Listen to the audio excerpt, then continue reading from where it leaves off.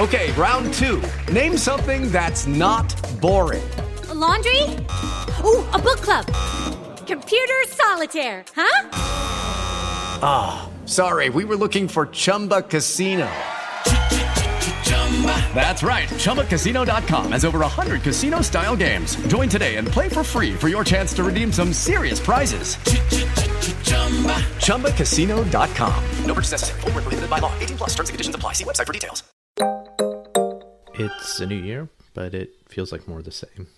The events of last week were troubling to say the least, but I do want to say thank you to all of our friends in Georgia who helped move us in the right direction. Look, we've all listened to a lot of people in the past week who are far more articulate than us talk about what's happening in our country, and yet for me, there are no words.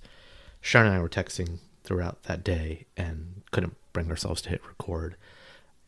We did talk to friends and family through the course of the night, just trying to make sense of everything that was going on. But we decided to do what we always do, have a conversation about someone else's experience in hopes that it can engender greater empathy and understanding, because that's all we know how to do right now. This week's guest is Cathy Erway, and while our conversation revolved mostly around growing up and food, two of our favorite topics, I'd actually highly recommend checking out her community-driven podcast, Self-Evident, which she does with a team of amazing people. Their show really examines some of the issues of race and identity that we face in our country. It's a beautiful show that really tackles some of the topics that are on our minds now more than ever. Please stay safe and healthy out there, and do not stand by while this happens to our country. We can all make a difference somehow. We all have to make a difference. And now back to our show. I think my name doesn't express me and who I am. I love to collect old Chinese cookbooks, and I'm looking for names that are from Chinese Americans when I look at the binding on the side. So if I had seen Cathy Erway or some Western sounding name, I probably been like, okay, next. You're literally judging a book by its cover. I know. But here's the thing. That's just one of the things that's a fact of life about being mixed race. And you can't change, there's no control over it. And people are just going to have to get used to it. You can't assume anyone's identity anymore. So I think that's good.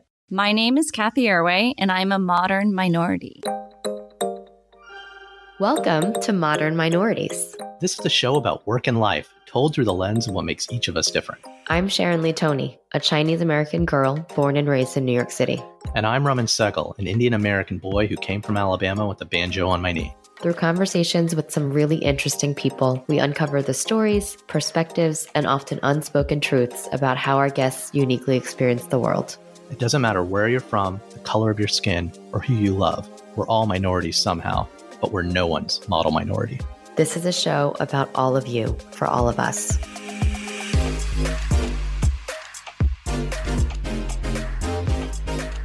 On today's show, we're talking to Cathy Erway, host and co-creator of Self-Evident, a really amazing podcast that's been exploring Asian American story. And like our show, Cathy and her team unpack the experiences, labels, and stereotypes in the American experience with a focus on Asia America. And while they have just had a show talking about Mulan, which I totally wanted to do on this podcast, they actually cover some pretty serious topics. They're now in their second season. They're reporting and responding to xenophobia and structural racism that we're facing in their society.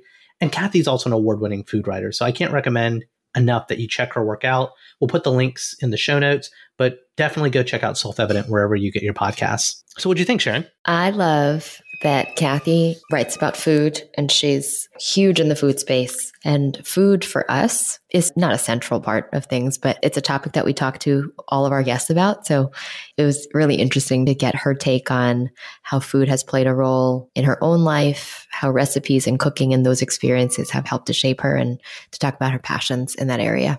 Yeah, at some point we have to make the mom dish cookbook. We do. I want to print it out. I already have ideas for it. So yeah, I definitely think we should. I feel like we should come up with some number, like let's say it's 50 recipes after all of those get published live.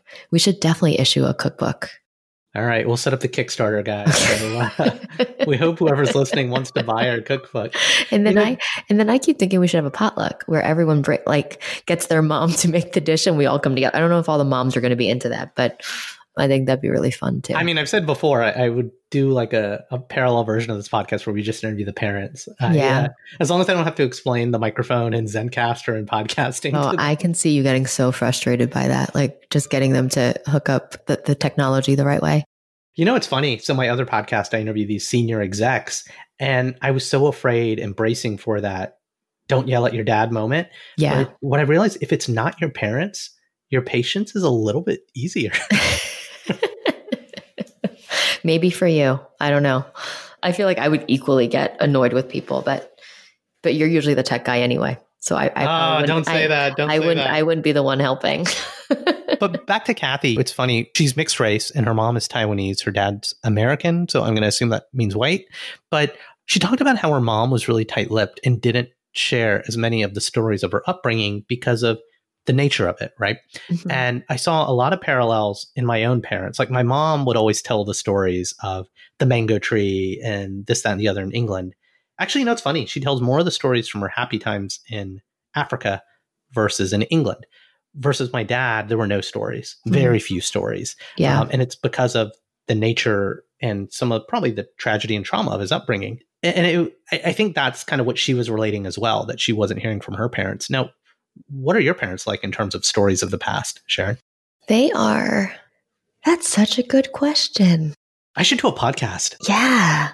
They've been very open about all the good things. So I don't think my parents were tight-lipped at all. They were just, it's like selective sharing of information, right? So I learned a lot about my dad from his friends, actually. And so apparently, like, I know my dad is someone who, like, he owns a business. He's a great guy. He loves me. He loves my kids. Like, I've never really thought about what my dad was like as a teenager. And then I remember growing up and like his friends would come over and they would just have all these stories about him that I never would have associated. And this might be too much for the air, but I dated a guy once where his mother had maybe gone on it, like had dated my father back in the day. So it was a very awkward situation where she was like, wait, are you his daughter? And I was like, yeah. And then she kind of responded in a weird way. And then I remember talking to the guy I was dating. I was like, what do you think that's about? And he was like, I think my mom dated your dad. And we were like, okay. And we ended up, we decided not to see each other after that. Because you're like parallel universe siblings. It's like too weird. Yeah, no, it just, the whole thing was just a little like, blew our minds. So we couldn't deal with it. But it was stuff like that. It was kind of like, wow, Dad, I never knew you were such a player back in your day, a ladies' man.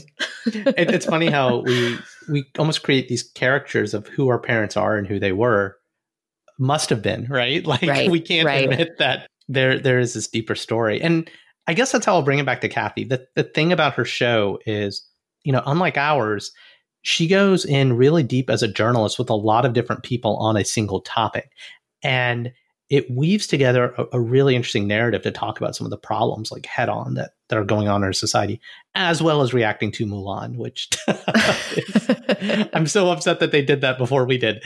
So yeah, we hope you'll enjoy our conversation with Cathy Erway.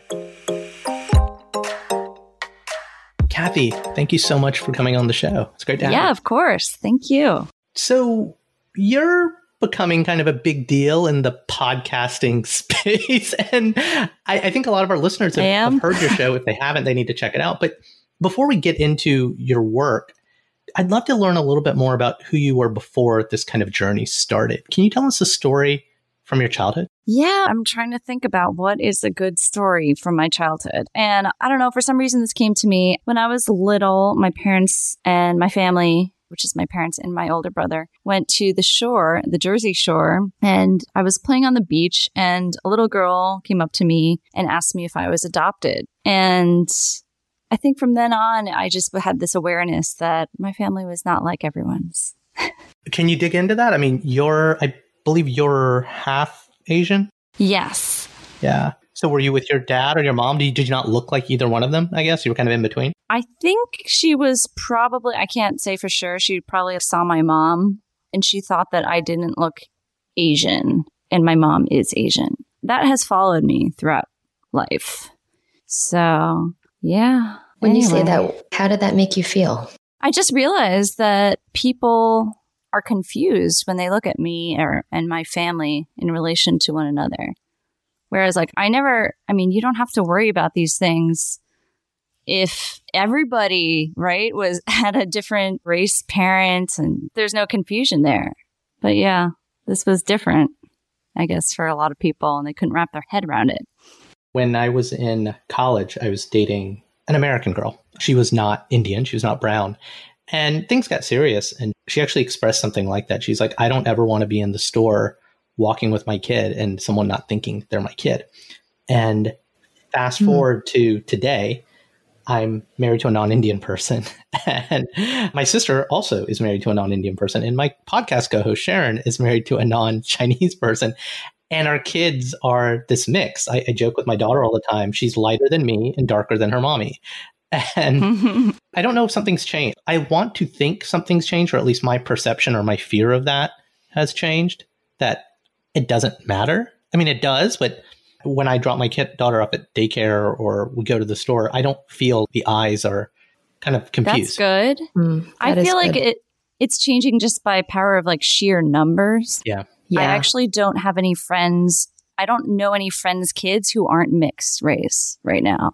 So that's interesting. Yeah, it's a growing thing. I've kind of had an opposite experience with some of that where, and in certain circles where people thought I was the nanny for my kids. Yeah.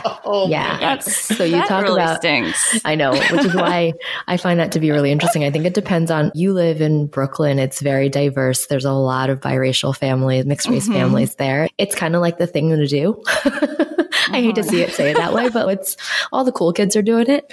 But I've definitely gotten responses from people that are in more monotonous groups. Monotonous? Yeah, I'm going to call them monotonous. Homogenous. Yeah. Homogenous, monotonous. No, to me, but you're homogenous groups where they literally couldn't place me. And then when they found out later that I was the mother, some of them actually, like, I guess because it didn't occur to them that that would be offensive or weird. They're like, oh, she was just like, I totally thought you were the nanny. And I was like, that's not okay. It's not okay that you thought that, but it's really not okay that you just told me that.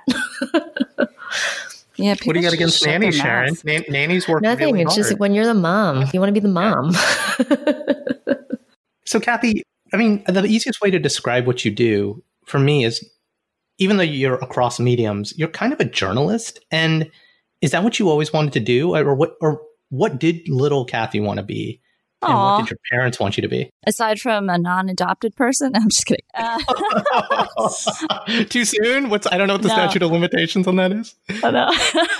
No, that's a great question. I actually wanted to be a writer, which in my little person's head meant like a novelist or story writer or something like that. And I actually studied creative writing in high school and college. But then I realized that this doesn't seem to be very viable of a path. And so I got into writing. I never had formal training in journalism, but that's really what I love to do. It's nonfiction about events of the day and food. So yeah. Well, one thing I want to probe on though. So you had an Asian parent and a non-Asian parent.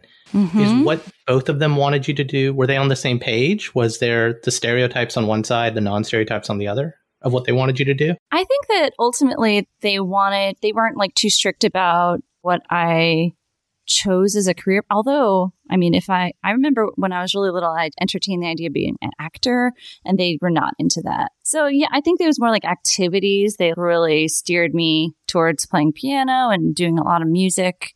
But ultimately, they didn't really like say, you have to be a doctor or anything like that. So, I mean, but yes, it's different. If I were like, hey, I want to be a rock star, I think they would have had a lot more pushback.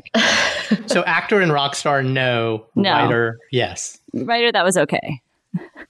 Cool. And is it because it was more of like were you, I guess, journalists versus creative writer? Would that have been a differentiation at all, or? I think they saw this as a respectable position either way. Yeah. I think. Yeah, that makes sense. Yeah. How are you different from that little girl? And then how are you the same? I don't think I'm different. I think you're the same. The same, confused, wannabe writer. I do want to dig a little into the thing you're doing right now. I mean, you've had a lot of published articles, you've written books, you've had a pretty won a James Beard Award. Can we just plug that too? It's pretty amazing. Oh, my publishers would love to hear that. Thank you. And then you decided to, and I know it wasn't your first one, but you decided to start a podcast. what got you there? Can you talk to the journey of how you got to the thing that you're doing right now? Sure. So when I first started podcasting, we actually called it radio. It was like internet radio. This was in 2009. And I was really involved with my local sort of food movement in Brooklyn and New York City. And so Heritage Radio Network was not called a podcast network, but it was because it was online only. And they asked me if I wanted to do a show. And so, yeah. And so gradually my show became an interview show about cookbook authors or food book authors and food politics book authors. And I tried to get a mix of folks like food memoirists and so forth. But it's an interview format. It's all live, completely unscripted. And there's so much you can do with that. And we were all like working pro bono. It's a nonprofit organization. So fast forward many years later, Gimlet called me up one day or emailed me and asked me, they told me that they were working with a client on a new podcast. And that became Why We Eat What We Eat. It was about food. And the client, it was sponsored by Blue Apron, but it wasn't about Blue Apron. It was just like taking different Blue Apron wanted to be brand adjacent to great food. Yeah. Content. The evil marketer in my brain gets it. Yeah. Got it. Yeah. Well, I guess they didn't see that it had much effect on, or like return on investment was impossible to measure. So it lasted only one season, but it did pretty well. It got nominated for awards and people seemed to really respond to it. And I really enjoyed, because at that time I was trying to figure out how to do a narrative produced podcast series. So that really dovetailed with my interests. And then I guess an old friend of mine, James Boo. I heard he's into ska. He was really into 90s ska. He was. Back when he was a teenager. But yes, he's trying to produce an episode right now about Mike Lee. You know, okay. Asian sorry. I don't know if that came out. Asian teenage ska nerd. So yeah, okay. Exactly. It's so great. I'm so glad that you know that, because I was like, James, you've got to do this episode. I know it. There's this guy Rumman who's totally going to listen to it. Yeah. Yeah. So that's great. But yeah, James and I have known each other, I guess, through food writing for a decade or more. So he's like, I really want to do this community-driven podcast. It's for Asian Americans. It's going to be like deeper storytelling, really intimate storytelling. And I was like, this sounds great. So I joined for the first few meetings to discuss it with a whole big motley crew of folks. And then they decided that I guess I had the most experience in hosting. So now I'm the host of the show. And so yeah, it's been great. Mic. They did. Yeah, basically. Sharon, it sounds like they were a lot more prepared than us. Yeah, it sounds very organized, what you just described. Well, I guess, yeah. And strategic. But the whole idea or the philosophy behind it, and we're still figuring it out, is that we want it to be community driven and more kind of collaborative. So that was why, yeah. Everyone likes to talk about good food, and this kind of backs up a little. I love that you're so into food. Yeah. And it's interesting. It's not that non-Asians aren't food obsessed, but I feel like, and I can now almost say this, I don't want to say with statistical significance because we're not at N equals 200 guests, but I feel like that such a large percentage of second and third generation Americans, not just Asians, we are. And I sometimes wonder if that's because of us being caught between two cultures from the get-go. So I literally had an obsession with pizza and my mom's curry, right? Because I'm literally caught between two worlds in the food I eat. But I later on discovered, and this is why I say second and third generation, I always assumed my parents weren't into, or were as into new foods and trying new things, right? Just like, because once I got my own job and my own money, I was like, oh my God, Thai food, Japanese food, Indonesian food, etc. And I remember my mom came and visited me when I was living in Singapore, and she just wasn't having it. She was like, French fries, rice, that's all I'm going to eat. And I guess my question to you is, talk more to your, it's not an obsession, but just this, you have this deep passion for food that's really pronounced itself in parts of your career. I think there's something to that, Raman. I think that I have been fixated on food because it's so fascinating how different the two cuisines were in my household growing up. And not just the cuisines themselves. So not the difference between a meatloaf and like a stir fry dinner, which could be on any given night, I might have either. but also the cooking method and preparations and philosophy, I guess, behind food was so different from what I witnessed. My dad only used cookbooks and he never strayed from the recipe. It was word for word. He literally could not do anything without a cookbook. And my mom just doesn't use any recipes whatsoever. She just does things by intuition, by memory, by preference, whimsy. The art versus the science. Yeah. Yeah. Yeah.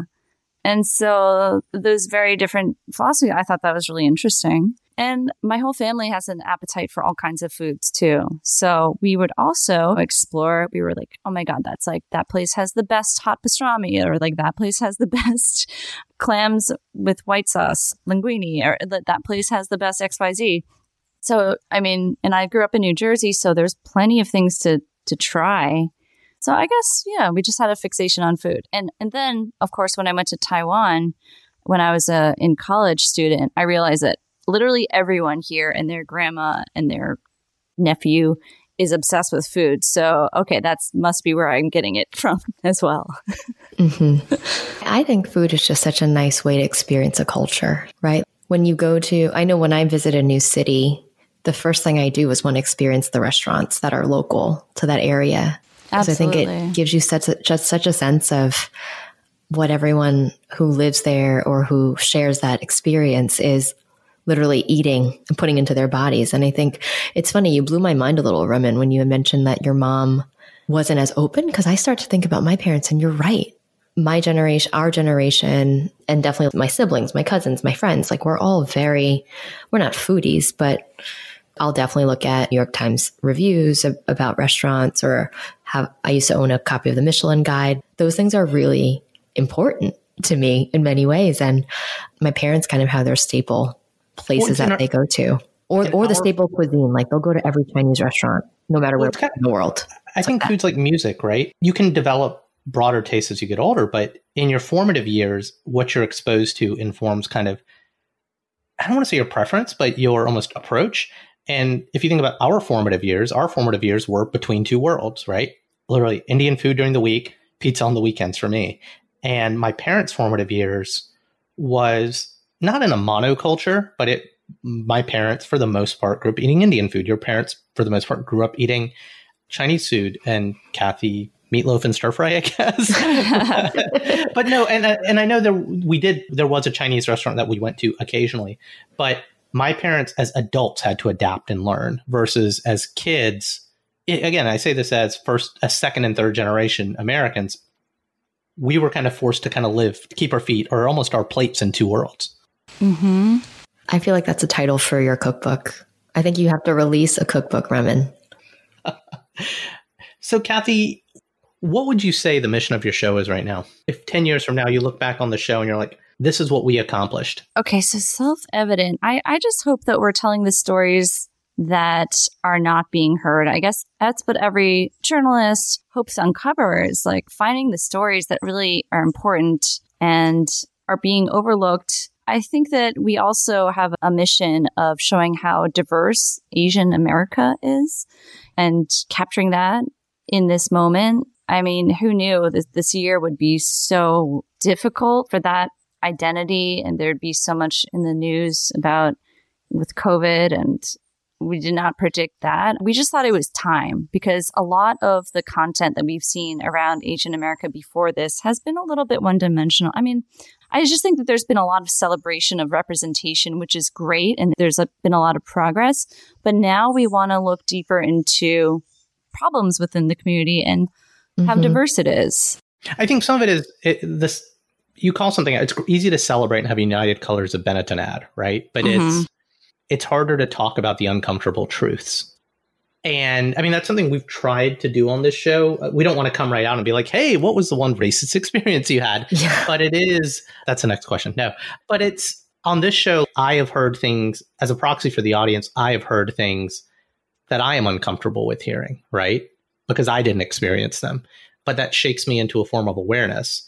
And I guess I'll ask a question a different way. In your own personal life, I mean, you kind of do have this platform now, but if we were to air this interview in the town of New Jersey that you grew up in, What do you need the citizens of that town to hear that Kathy had to experience? I think that the people in my town would be surprised to hear that there weren't, and there historically aren't, too many Asian Americans in the town. However, it likes to celebrate itself as a very diverse and a very welcoming place.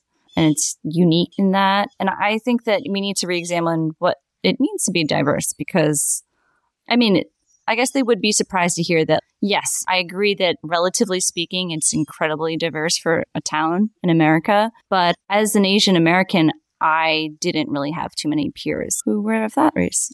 And mixed race, too. But maybe that's changed. So did you ever feel like you had to do things to fit in with everybody else when you were growing up? I mean, don't all kids do that anyway? That's just like, that's like it's part of growing up. Yeah. What are some of those things? I think that there was a huge emphasis on sports that was just not part of my family's interests whatsoever. And I felt really lame for not being athletically inclined. And so I felt like pressure to try a sport. And I didn't understand why my parents couldn't care less about sports. Everything from the culture of watching sports, my parents couldn't be bothered with that, to actually playing a sport. They were completely clueless. What did your parents want to do on the weekends instead? Or what did they make you do on the weekends? They made me be in band or play an instrument even before that. And they made me do, I don't know if they made me, but when I was little, I wanted to do ballet when I was a little kid. They're just pretty old fashioned, I think, because they're like, my brother had to do Boy Scouts and it was very gendered. It was weird. What else? I mean, we ate. We cooked a lot. Yeah. I have no problem with that. It's funny that you mentioned, I have to ask this because I'm going through this in my household right now. Did you want to be a Girl Scout? Like your brother got to be a Boy Scout? Nobody ever asked me. Oh, that's interesting. Yeah. So I never was. And I don't know. Yeah, it was very gendered. They're like, okay, the boy does this. He plays baseball. He does Boy Scouts. The girl does ballet. But you still both have to do music. That's like a non-gender specific thing. My daughter, who's almost 5, she's been asking about the Girl Scouts. And I think because she read it in a comic book that I gave her, like the character is in Girl Scouts. And I've been texting Sharon about it because Sharon used to work at the Girl Scouts corporate. And I'm like, is this an evil cult? Should I allow my little girl to do this? To be like a cookie saleswoman? And I'm like, yes, do it. Most leaders of organizations and companies are former Girl Scouts. So I'm a true believer in it. I wasn't a Girl Scout growing up, but that's funny, Kathy, like you, you didn't even think to be a Girl Scout, I don't think, but I wanted to be a Girl Scout. And I forgot why. I can't remember if my mom didn't let me or if I ended up getting turned off by the uniforms or something. Something weird happened. I was 6 or 7 and it was I don't think it was a real reason. I think it was a very superficial reason, or it was just a decision that was made by my parents that wasn't based on anything. But I never ended up joining Girl Scouts. Yeah, I don't know what my parents' aversion was, but I kind of don't blame them. I mean, okay, the boys get to go camping and learn survival skills, and then the girls go door to door selling stuff. Like, that's just, I might have a problem with that as a parent. Yeah. Well, that's where some of my hesitation comes from. But even like the sports thing, Kathy, I hear you 100%. Other than my dad wanting his kids to collect the balls or serve balls at us, like playing tennis, there was no emphasis on sport or desire. And I grew up in the South where sports is everything, right? And fitting in. And we talk about this a lot now. It's like, I don't know, do we want our kid to play sports? What does she want? We don't subscribe to just kind of over programming or there's got to be 10 activities. Not that there's anything wrong with that. It's like, we'd rather just sit around on the weekends and go for a hike or something like that and be an LL Bean commercial. So when you were in the kitchen with your parents, was it kind of a 50-50 split on Asian food and American food? Or was it just kind of whatever they were inspired to cook? Yeah, it was. It was either my mom cooking, but she learned, to appreciate, she loved making spaghetti and meatballs. And so she would sometimes cook Western food, but usually it was like Chinese dinner. It was like stir fry and rice. And then if my dad was cooking, it was the weekend and he made some long, laborious pot of boeuf bourguignon or something like a project. And so do you cook as well yourself? Yeah, I would love to hang around the kitchen and help and just watch. And When I grew old enough to do a few things in the kitchen, I remember loved taking a turn in cooking. That happened maybe when I was like in middle school. It was so much fun. What were some of your go-tos back then? Well, I got a kid's cookbook. I got it for Christmas. It was called The Klutz Book of Kids Cooking. And That's a great title. Yeah, well, there's like a series in like The Klutz. It's like with a K, K-L-U-T-Z. And I think it was one of the only like kids cookbooks. It had a wire ring binder. So I picked out a recipe that I'd never seen before. We don't cook a lot of casseroles. Like, I'm not from the Midwest, so I'd never really seen a casserole until this recipe, and it was tuna noodle casserole. And I was like, well, I like noodles and I like tuna. This looks easy. I open a can of tuna and I open a can of cream of mushroom soup and I cook some noodles and I made it, and it was so good. I was like, wow, I just cooked something. And so, yeah, I think that was the first thing I made for dinner. I was taking over the kitchen, just me. When's the last time you had your tuna noodle casserole? I should totally make it this winter. I don't think I made it. I think I blogged about it maybe back in 2006 or 7 when I first started blogging, and I don't think I made it since. It sounds like a real comfort food. Yeah. It is, yeah. Yeah. I probably did the non-canned soup route. You can make a bechamel sauce instead. Yeah. What's your go-to dish now? So you show up at the Airbnb or the house upstate that you're in and you got to cook for everyone. What are you doing now? Well, funny you should mention, I brought some dried beans because I felt like just putting something on the pot and letting it go for a while. I thought I would make like a succotash with all these summer vegetables, but save that for another day. And I found some pork butt in my freezer and I made this pot of pork and beans. And it was really good. It was nice and savory, and it's starting to get colder here too. So I just let that cook for 4 hours, I think, together on a low simmer. It's pretty great. That sounds amazing. I wouldn't say it's a go-to. It's just sort of, I felt like cooking for a bunch of people, and it's very low effort. Yeah, that's a good dish to share with a big group of people. Mm-hmm. Absolutely. Were there any stories that your family or your parents shared with you in the kitchen that you can remember? Cooking stories? I think about my early memories in the kitchen as I was younger, just watching my grandmother cook. I feel like things would just naturally come out, right? She'd start telling me about her childhood, or as she was kind of passing down these recipes in some ways by demonstrating them, she was also kind of passing down either wisdom or family history. I'm just wondering if that ever occurred in the kitchen in your home. I wish. My mom is so tight-lipped about things, but occasionally she lets things slip. So she like does not want to talk about her past. But I remember one time. Yeah, I want to probe on that. Is that do you think that's a cultural thing? Because I see that on my dad, but not my mom. Well, yeah. I mean, she kind of came from near poverty conditions, and it's like that. I guess turn a new leaf, right? When you come to America.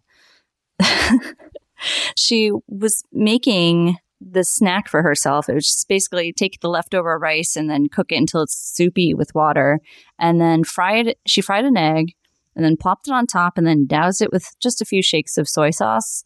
And I was like, oh, I want that. So she's like, no, you don't want this. This is just nothing. I was like, no, this is really, really good. I really like this. And she's like, no, this is just something you eat when there's nothing to eat. And I was just like, what? Oh, but actually it's a very good piece of wisdom, because you can always make something satisfying with a fried egg and whatever leftover grain you have. And I mean, who can argue with that? Yeah. Life skills, survival skills. Mm-hmm. So your mom left, and you said she grew up, when she left, I'm assuming she left Taiwan. Is that?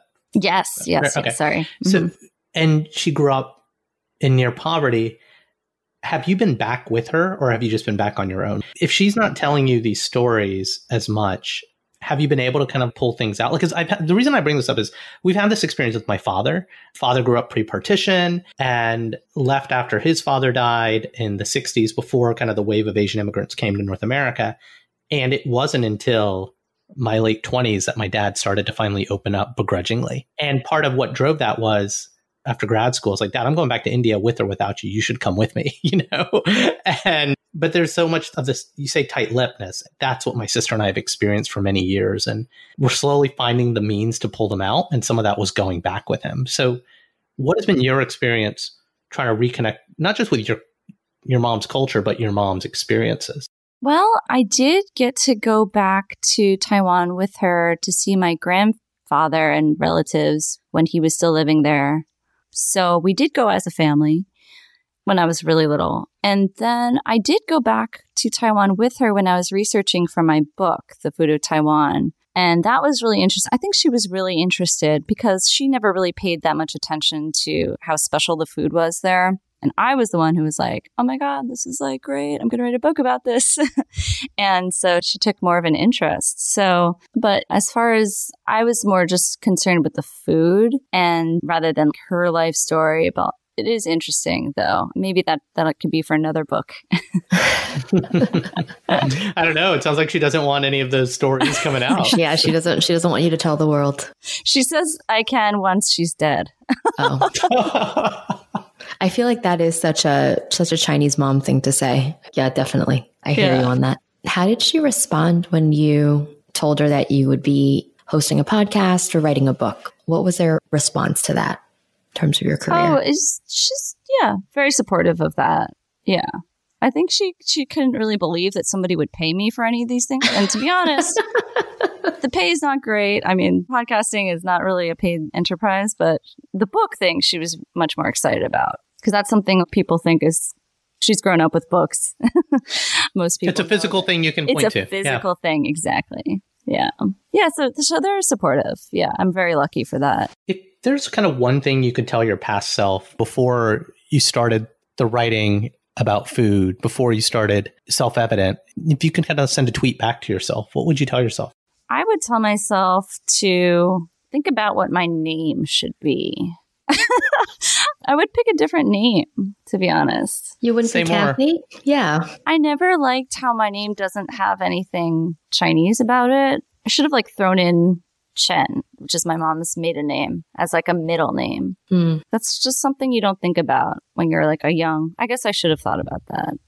But Do you think have there's a street cred to having some Asianness to your name, I guess? I think my name doesn't express me and who I am. I mean, when you see the cookbook, The Food of Taiwan, and you see a Western name, I love to collect old Chinese cookbooks, right? So that's a passion of mine. And I probably would have, I'm looking for names that are from Chinese Americans when I look at the binding on the side, right? So if I had seen Kathy Irway or some Western sounding name, I probably would have been okay, next. You're literally judging a book by its cover. I know, by the author's name. I know, but here's the thing. That's just one of the things that's a fact of life about being mixed race. And you can't change, there's no control over it. And people are just going to have to get used to it. You can't assume anyone's identity anymore. So I think that's good. But I probably would have told my old self to think a little bit about that. Have you thought of giving yourself a middle name now? I did, but it's just too late. You're I'm already famous with this name, so can't change it. It would just seem so intentional, right? Right. I don't know. She only did that for her next cookbook, please. We all know that she that'd be that. really awkward. I was going to ask about romance because I'm nosy like that. Kathy, are you in a relationship of any? So yeah, I'm married. So yes, I could have changed my name and taken my husband's last name, but again, I told him it's too late. There's too much. Does he have an Asian? Does he have an Asian last name? Did you marry an Asian guy? No, he is white. Okay. So, but that wouldn't solve your not having any part of your name being Chinese. It would not. Yeah. I would think of what it could have done for your book career. I know. So many missed opportunities. I grew up Indian, but kind of assimilated and acclimated into kind of white society and dated some Indian girls, dated some American girls along the way, wound up marrying a Chinese American girl. And she has a similar background in terms of parents' removal from her mom's from Jamaica, my mom's from Uganda, even though they're ethnically Indian and Chinese. Our fathers left early. There's so much similar parallels that resulted in kind of our outlook on our own culture.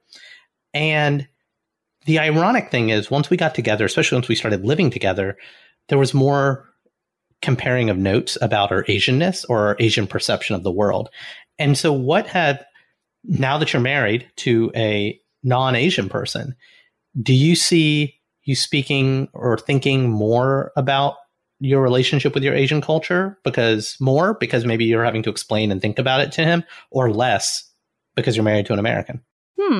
I think I was already thinking a lot about it before I met him. I don't know that it's changed anything. I've had plenty of friends who are all different races, whether they're Asian or white or and so forth. So I guess I've always thought about myself in context with the rest of America. But it is something I think about if we have a child. I'm going to think about, how do I make sure that they're raised? I don't know. I mean, my brother right now, he has like a 2-year-old. And he's teaching him how to speak Mandarin. I don't know how. Did your brother marry a Chinese woman? He did not. Interesting. So the baby is a quarter Chinese. And he's going to speak Chinese. But I don't know if I could do that. I don't have the skills. So I don't know. I'll definitely teach the cooking part. I got that. Yeah. Yeah. Well, I think it's interesting. So I did do a little Google stalking of you and going back to relationships and weddings. So Raman, did you know that Kathy wore a red wedding dress? Aw. That's awesome. Because red in Chinese weddings is that's kind of the traditional. Hey, Sharon, Indian people were red too. Okay. But we take our shoes off. We were red at weddings and we were white at funerals. We got all that in common. Okay. I'm saying that in context of passing down culture or leaning into certain traditions. And I think that's awesome. As we were talking about children, but Kathy, you're clearly, you've already done it in some ways, right? You found pieces of your own heritage and culture to weave into new traditions that you're building with your husband now. So I find that to be really, really interesting. And it was a really beautiful dress, by the way. Oh, thank you so much. Yeah, I hope to. And you're right. Making decisions like that, those aesthetic choices, but they're also cultural choices. I mean, I hope that to follow through with that in all sorts of ways, from reading material to probably teaching or making the kids learn piano. The word making, it's not the piano, it's the making. Yeah. That's the I Asian probably heritage. will. I would agree with it. Well, Kathy, we've only got a few minutes left, so we like to kind of switch gears into something we like to call speed round, but we always like to ask our guests if they're ready for speed round. Ooh, okay. I'm ready. No one's ever really ready. And it really isn't that speedy. What's something about you that people don't expect? That I'm older than I look. Oh, no one's ever said that before. I want to ask the follow-up, but I'm not allowed to. Ask you how old you are. I'm 38. And how old do people think you are? I don't know. Usually. A bunch younger. That's a technical term for it. A bunch. So while you are a bunch younger than me and Sharon, actually a few younger. A few, yeah. Okay. Maybe not a bunch, but we're not that old. Yeah, I did. I want to say I'm guilty. I did assume that. That she was a bunch younger than 38? I assumed late 20s, early 30s. Is that a bunch? Yeah, that's usually, I think, that's a bunch. The ballpark that people place me in, I think. Yeah, I'd agree with that. I would have placed you at 32, probably. Mm-hmm. Yeah. Mm-hmm. It's the Asian genes. It's the Asian genes. No, I think it's the jealous vicariousness. It's like, man, she already has a blog and a podcast and a James Beard. That's what the young, cool people in Brooklyn do, not the old farts like Sharon and I. That's a backhanded compliment. I hope you recognize that, Kathy. No, I totally hear that. That's funny. Yeah. Next question. Maybe this one's speedier. Think of a book, movie, or show with characters that you could relate to that you'd recommend to others. Oh, actually, I've been reading Alexander Chee's How to Write an Autobiographical Novel. Autobiographical? What am I talking about? Autobiographical novel. That's not how to say it, but it's really great. I love his voice, and I could really relate to him because he's a mixed race Asian American. And are you thinking of writing an autobiography? Always. I'm just kidding. Not an autobiography. I think, just entertained the idea of doing a novel that has elements. Yeah. So call it a fictional thing where the main character is based on elements of your life? Mm-hmm. I mean, isn't That's that rad. Everyone's first novel? Right? If you want a cheat code offline, I can tell you kind of the oral history project I did last year that kind of led to this podcast. So, great. Yeah. Definitely.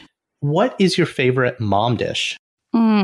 So it would be her 5-spice chicken hong shao, which means red cooked, which means a soy sauce based stew. And it's got to have lots of tofu in it. It's Gotta have some peeled hard-boiled eggs that turn tan in it, and some shiitake mushrooms. It's the best. Wow, sounds good. Mm-hmm. That reminds me of, I was going to say, that sounds hard. But then I read your article a couple months ago and reached out to you, and saying that is almost, it makes a lot of Asian food more distant. And Yeah. I liked that juxtaposition that you kind of attack. And my wife makes fun of Indian food. It takes too long. Yeah, there was this one piece of it is kind of marginalizing foods that don't fit into kind of a Western worldview is something you said. And literally by me thinking, gosh, that sounds good, but it sounds so hard. I could never make that. I was like, oh no, I'm the people she was talking about in her article. But I'm American. It's where I know I'm American, you know? Totally. Yeah. It's something you don't hear every day or hear talked about. And I hope that changes, though. I feel like people should talk about these comfort foods that I know your parents and you are making and so on, right? 100%. 100%. Yeah. What is your least favorite food? Any really stinky cheese. I can't handle it. I can't No stinky do it. cheeses. I would like to, but I know I'm missing out on this whole wonderful experience people are having. But no, I can't do it. I feel everyone has like a food kryptonite. That's why I like this question, actually more than the mom dish question. Although Raman hates it when people say their least favorite food is pizza. He's like, how is that even possible? How is that? No. Yeah. We've had, and I think we've had at least 2 guests that have said that so far. There are people out there that don't like pizza. Yeah, Mayor de Blasio has revoked their New York citizenship, so it's okay. We took care of them. Actually, I have a friend who genuinely doesn't like pizza, and I don't understand it. I think it's like a mental block, though. It's both kryptonite, but it's also a blind spot. And I think we all have veto foods. Mm-hmm. Yeah. Yeah. So, I mean, you already kind of do have a podcast. You get to talk to a lot of really interesting people. But who is someone that you haven't spoken to yet that you'd kill to speak to? Ooh, I would love to speak with Cecilia Chang. She's a restaurateur. She's, I think, 100 years old right now, but she had a restaurant called The Mandarin, and it was in San Francisco for a long time. And she kind of was a legend because she lived through, oh my goodness, her life story is really interesting. I would like to speak with her before she leaves this world, but who knows? Cecilia, we know you're listening, you and my mom. So come on, give Kathy a call. Yeah. And last question.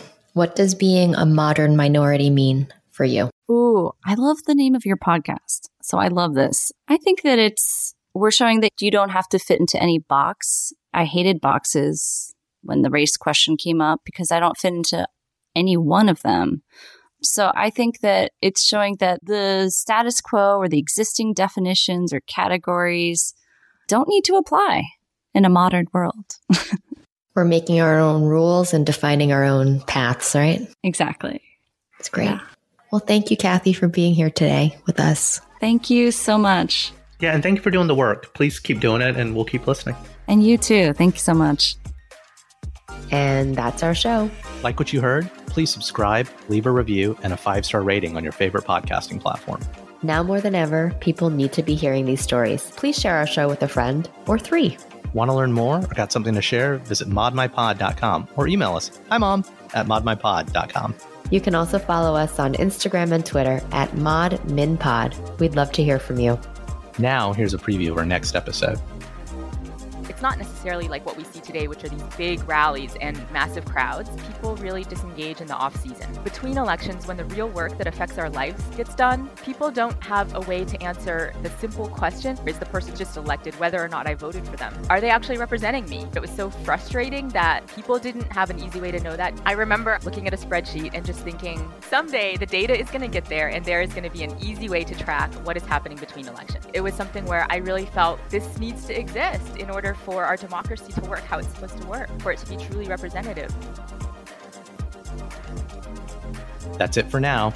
I've been Raman Sehgal. And I'm still Sharon Lee Tony. Remember, we're all modern minorities out there. We'll talk to you soon.